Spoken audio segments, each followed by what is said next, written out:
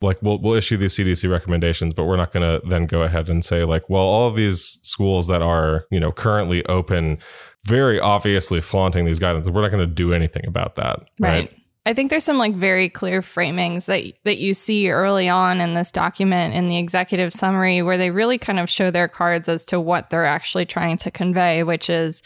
more like guidelines on the priorities that everyone should be considering in school reopening, less, like actual procedures for safety, as you guys are saying. So there's this one sentence that just like keeps getting stuck in my head and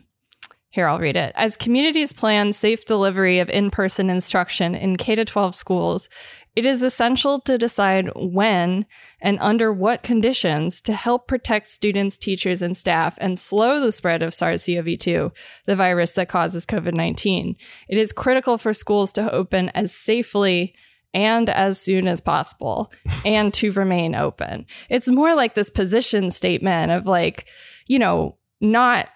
it's not actually a document that's trying to convey best practices for safety. It's trying to convey the fact that safety is less of a priority than reopening, that safety is sort of immaterial to the fact of the matter of needing schools open as quickly as possible and without the possibility of being closed in the future. That's really what it's trying to foreclose on, that possibility of shutting it down. It reminds me very much of this meta-analysis I read of these studies in which the authors did this sort of collection of all these studies on like school reopenings around the world, and they're like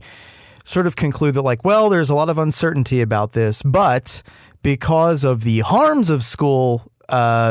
being closed for in-person instruction, which we have not researched at all in this paper and have said very little about at all, because of that, the uncertainties justify like moving to school reopening as quickly as possible. So it's like, I feel like I could have had somewhat more respect for CDC saying this had they actually formally done a sort of like analysis where they justify their claim for there being a trade-off, but they haven't even gone so far as that. And and maybe this is something that you guys talked about with Rachel and Abby, but like this is something that just keeps coming up for me, and it's like this little annoying Jiminy Cricket on my fucking shoulder is just like, by the way,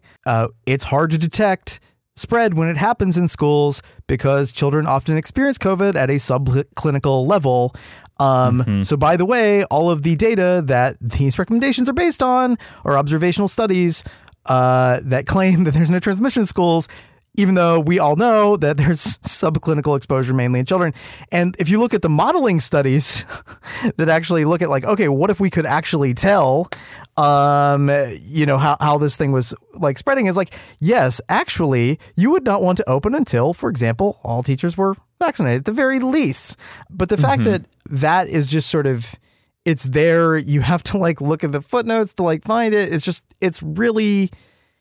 it's always going to be haunting me. Yeah, I mean, there's way more energy being put into the sort of passing of liability too, because over and over there are statements like teachers and school staff should take actions to protect themselves and others where they live, work, learn, and play. And like, community spread can make situations more harrowing in schools, but it doesn't necessarily mean that there will be exponentially increased spread just because there's increased community spread. Everybody has to do their best to make sure that they're not,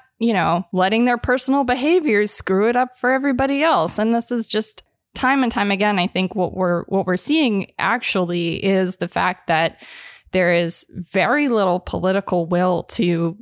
make the financial supports available to people that are needed to actually stop the spread that we have right now. Well, I think this gets to a really core flaw in the overall mission of this document, which I guess to preface really quick, I will say that at the very least, as maybe we'll get into, I am glad that sort of this document coming out did not just sort of blanket give concessions to,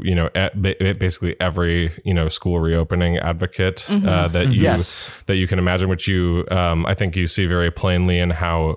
Emily Oster like immediately responded with a New York Times op-ed essentially saying, "Hello, this is Daniel, Beatrice's screen reader program. Support us at patreon.com/deathpanelpod to hear the full episode. and get access to patron-only content. With love, The Death Panel.